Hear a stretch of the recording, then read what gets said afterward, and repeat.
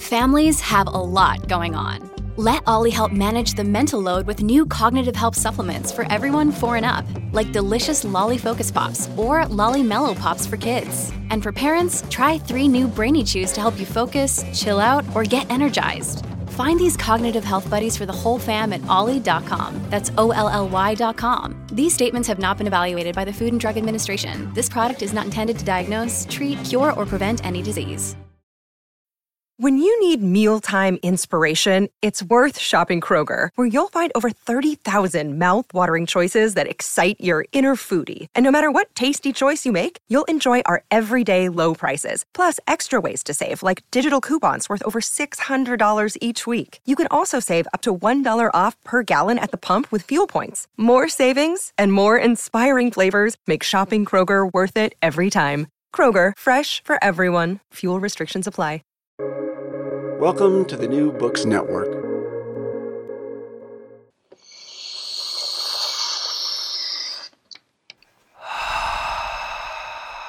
High Theory.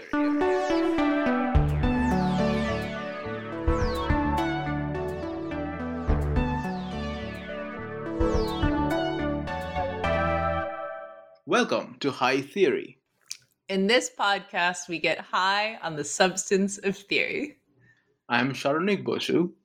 And I'm Kim Adams. We are 2 tired academics trying to save critique from itself. Today, we are speaking with Laura Stokes about melancholy. Laura, can I ask you to introduce yourself to our listeners? Hi, listeners. I'm Laura. I'm a professor of history at Stanford. I work on early modern Europe, which is a broad space and time, but my interests are various. I wrote a book on witchcraft and witch trials, which is something that still interests me. I'm working on a book about a murder right now, but it's really about early modern economic culture and political culture. And I also work on gender. I'm non-binary. I use they, them pronouns, and gender is something that's always fascinated me in kind of an outsider way. So Levi-Strauss says that you have to be really alienated to be a good anthropologist, because anthropologists have to look from the outside. So I'm like an anthropologist of gender. Cool. So let me ask you our first question, which is, what the heck is melancholy? Yeah, so what the heck is melancholy? Melancholy is, like every other word we have, lots of things. In the way that it matters to me, it's kind of 3 things. At the most basic, or maybe physical, it's black bile. It is one of the 4 classical Western humors, which scientists and doctors in the West don't really believe in anymore, but I have kind of an interest in the wisdom of that system. Melancholy is also the sort of physical, bodily, and mental expressions of that humor when it is expressing itself most dominantly in a person, or in fact in an animal or a plant or a planet or anything else, according to certain early modern thinkers and ancient thinkers.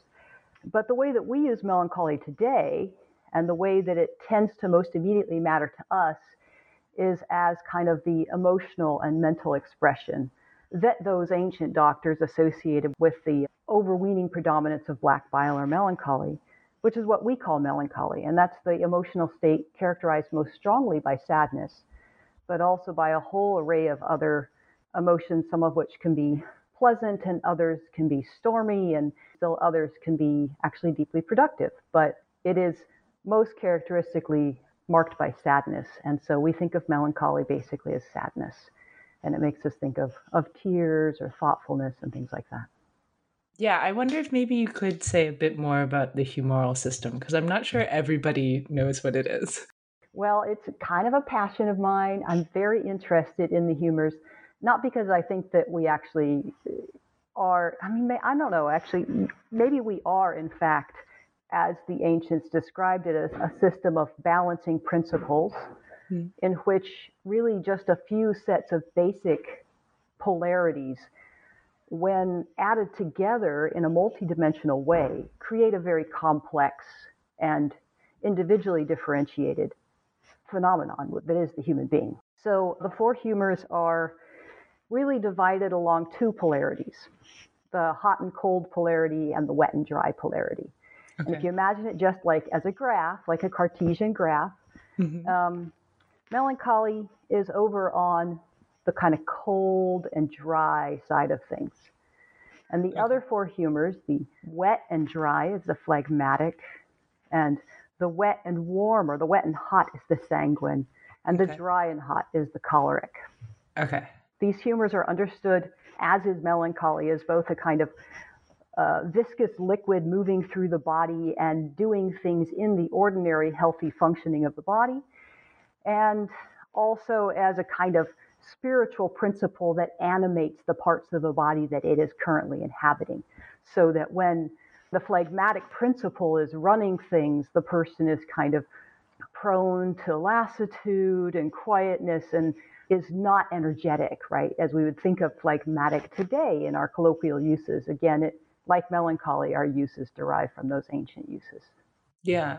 The thing that's kind of crazy about that is that we haven't kept the sort of functional usage of melancholy, right? Like we don't imagine that melancholy is an ordinary state of the body anymore. Right. Nor, I mean, I guess with the phlegmatic, we have this theory of phlegm. Like phlegm is a thing that Hmm. you and I have all experienced. In that sense, the humor makes sense as a liquid moving through our bodies, or at least maybe in our lungs and our upper respiratory system and so forth.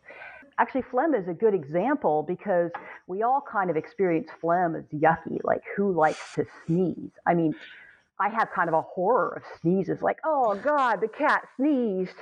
Why? Right? But we know what phlegm is, Yeah. but we also know that phlegm has a function, that what it's doing is picking up those particulates, the ash in the air or the cat hair, and like pushing it back out of the body, getting the dander out, right? So you don't have to get your lungs all clogged up. Hmm. So phlegm has a function, but it also has this kind of negativity to it. And that's true of all the humors, that they all have kind of an important function and a good side, but they all have a bad side. And then there's a set of hot humors. The sanguine was associated with blood. We also, as we do today, associate with happiness, although that terminology, referring to someone as sanguine, is kind of old-fashioned now. But I guess these are all kind of old-fashioned terms when it comes to that. And then the fourth, or perhaps the first, depending on how you count, I start with the melancholic by my own dispositions, is the choleric. And that is the hot, dry humor that is associated with anger, with forceful action, and usually with vigorous, muscular, healthy, strong, but perhaps destructive people. Cool. So, how do we use melancholy? How do we use melancholy? So, right, we use phlegm because it moves bad things out, and we use blood because it transfers energy around the body. Melancholy, when it moves in the body, it creates a quietness, a kind of focus. And the main uses of melancholy are quietly creative functions. The melancholic might be Hemingway and writing beautiful novels, right? Although I don't know if Hemingway was in fact melancholic.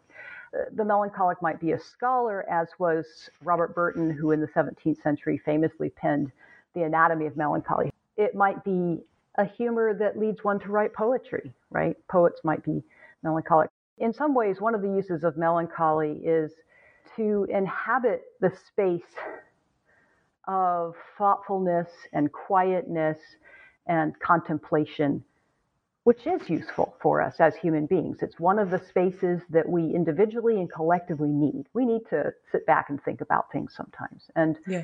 for me, when I think about the uses of melancholy, I'm thinking, what is the use of studying melancholy, which is pretty meta. A melancholic person studying, which is a melancholic practice, melancholy itself, which is also this ancient humoral system.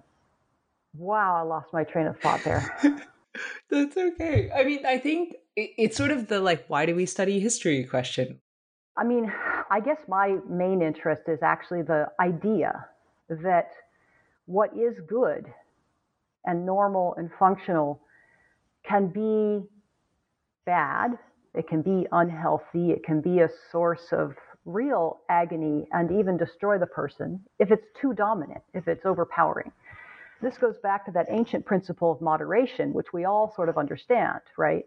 Finding a balance between too wet, too dry, too hot, and too cold, but also too much abstinence or too much partying for that matter, right? Like, how do we find the balance? How do we interact with people enough, but not too much, and so forth? So in that sense, there's a use to thinking about that old conception of the world in its larger frame rather than in the very specifics about what is the black bile actually and how does it move in the body. Yeah. And I'm also interested in the ways that ancient thinkers and doctors believed that the physical and the spiritual or emotional were intricately linked, and that there was kind of a continuum of motion between the two, that there was a feedback system, that system had some kind of perceivable balance and reality to it, that you could understand the structure, that you could map it out and even help people who became unbalanced.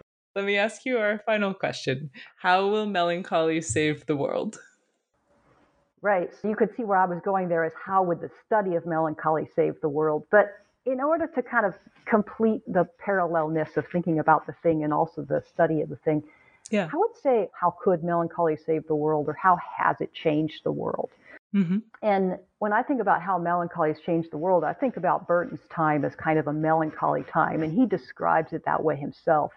It was a time in the 17th century where literacy had gone from a relatively rare thing for people of particular professions to becoming something that everyone had. And by everyone, I don't mean actually everyone, but it was very widespread. The explosion of literacy in the 17th century was accompanied by this kind of religiously introspective, self-examining, critical approach that really could encourage melancholy on an emotional level. One of the things Burton was concerned about was the way in which religious practice might encourage melancholy in a negative sense. Not that he was not himself religious, but just understood that anything can be done too much, right? In that ancient Roman sense of superstition, which means to believe too much to the point of illness.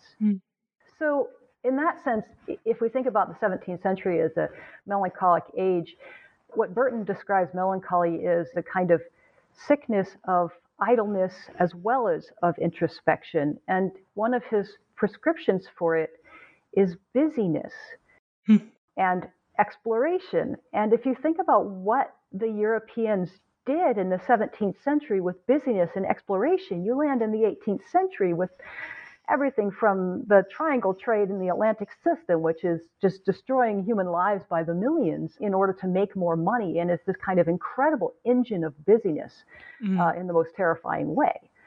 Yeah. This is a new version of Weber's Protestant ethics. You could make the analysis that the birth of capitalism and the explosion of European colonialism is in some ways connected to this kind of melancholic age. In that it's the cure? Yeah. Okay. So maybe we don't need to part, cure melancholy, is what you're saying. Well, I don't know. I mean, I think that there may be other cures. Okay. I'm more into, moderation than mass global colonialism. Fair. The ancient advice would be, if you're prone to introspection, you're probably doing enough of it, and it's time to go outside and talk to people. But if you're prone to always being in conversation with people all the time, yeah, maybe it's time for a little introspection. If you're prone to always reading the news, maybe it's time for a little time without reading, right? Yeah. It's all about balance. It's all about doing something different than whatever habit your body has taken on too strongly and your mind has taken on too strongly, which might be harming you. Melancholy is not a bad thing.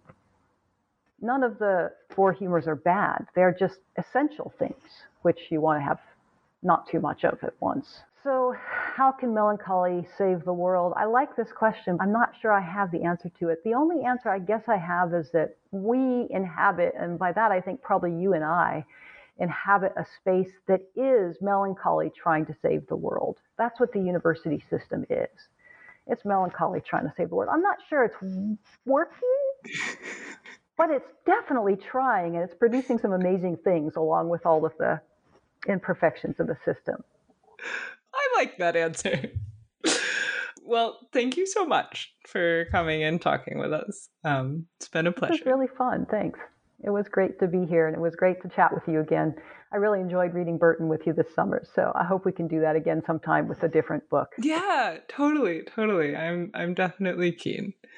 And thank you for listening to High Theory. If you like our podcast, please review and subscribe wherever you get your podcast sticks. Sharnik Bosu and Nathan Kim manage our social media presence. Julia Irion Martins edits our transcripts. Owen Quinn composes our theme music, and Kim Adams and Sharonik Bosu edit our audio. You can also find us at hightheory.net. We hope you have a highly theoretical day.